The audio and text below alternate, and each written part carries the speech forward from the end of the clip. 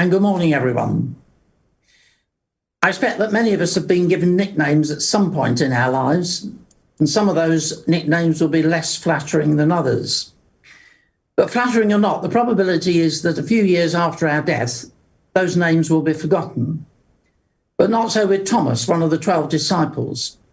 2,000 years later, we still remember him for this one story in the New Testament that Ali has just read to us, and we dub him Doubting Thomas. And yet in conversation over the years, I've always found that people are quite sympathetic towards Thomas. On that first Easter day, Jesus appeared to those first 10 disciples.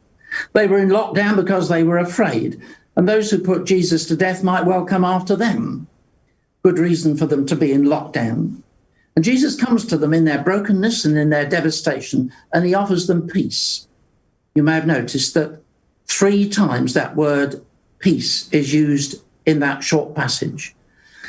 But on the first occasion, Thomas was not with the others. When he rejoins them, they tell him that Jesus has visited them just 3 days after he had been crucified. I think we can understand his reasons for skepticism.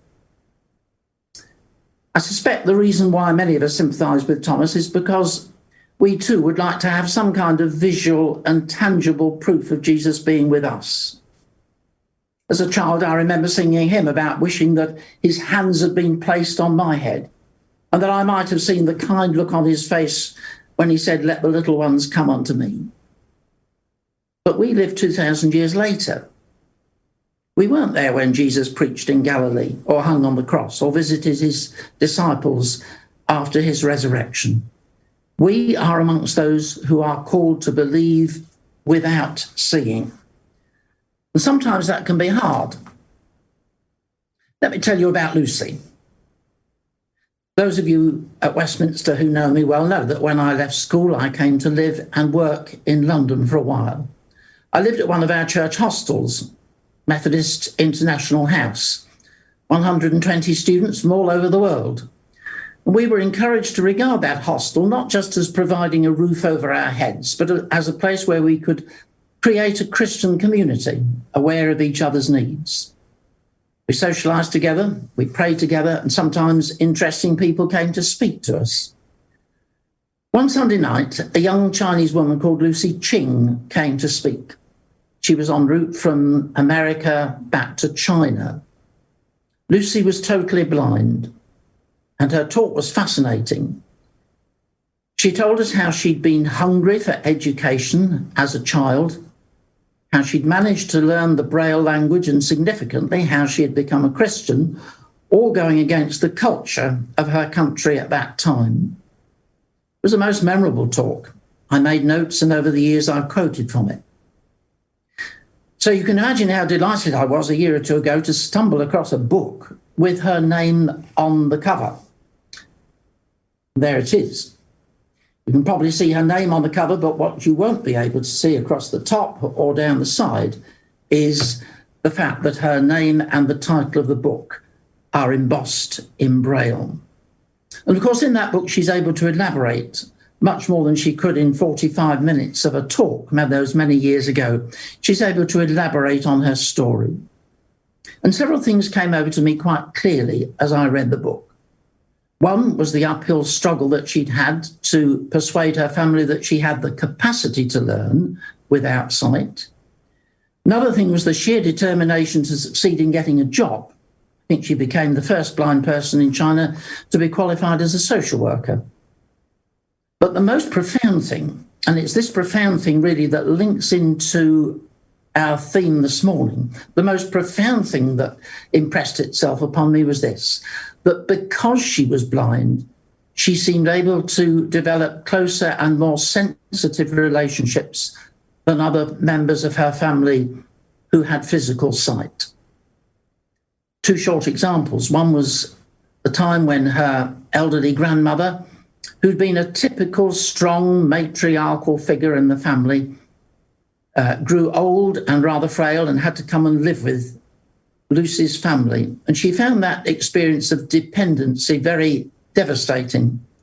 But it was Lucy who was most aware of the pain that this strong woman was going through and went to comfort her in the middle of the night when she was sobbing.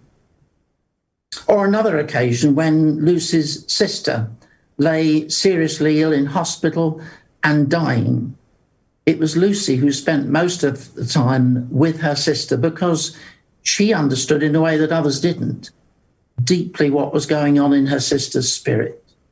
You see, strangely, Lucy had a quality of relationships with other people that did not depend on seeing with her eyes. And that included her relationship with God. I believe that story speaks some truths into our lives. The deepest and the most real things in life are not dependent on physical sight. And so Jesus says to Thomas, because you have seen me, you have believed. Blessed are those who have not seen and yet have believed. And later in the New Testament, Peter, writing to Christians in the Roman Empire, going through a pretty tough time, offers that same promise of deep peace and joy. And writing about Jesus, Peter says to them, though you have not seen him, you love him. And even though you do not see him now, you believe in him, and you are filled with an inexpressible and a glorious joy. And so in this time of lockdown for many people, in this time when there's much to make us afraid, in this time when we may be experiencing devastation of loss and in circumstances where we can't express our grief in the normal way, we need to hold on to those words of promise in the New Testament. The reality of Christ's presence with us does not depend on us seeing him. But he comes to speak that same word of peace into our situation today, just as he did to his first disciples. And so I'd like to end this short message by using a simple response that we sometimes use in worship when we're together.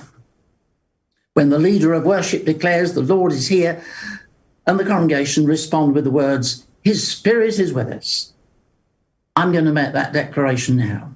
And I'd like to invite you, wherever you are, if you feel able, to make that response.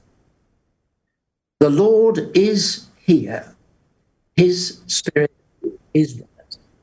Amen. Thanks be to God.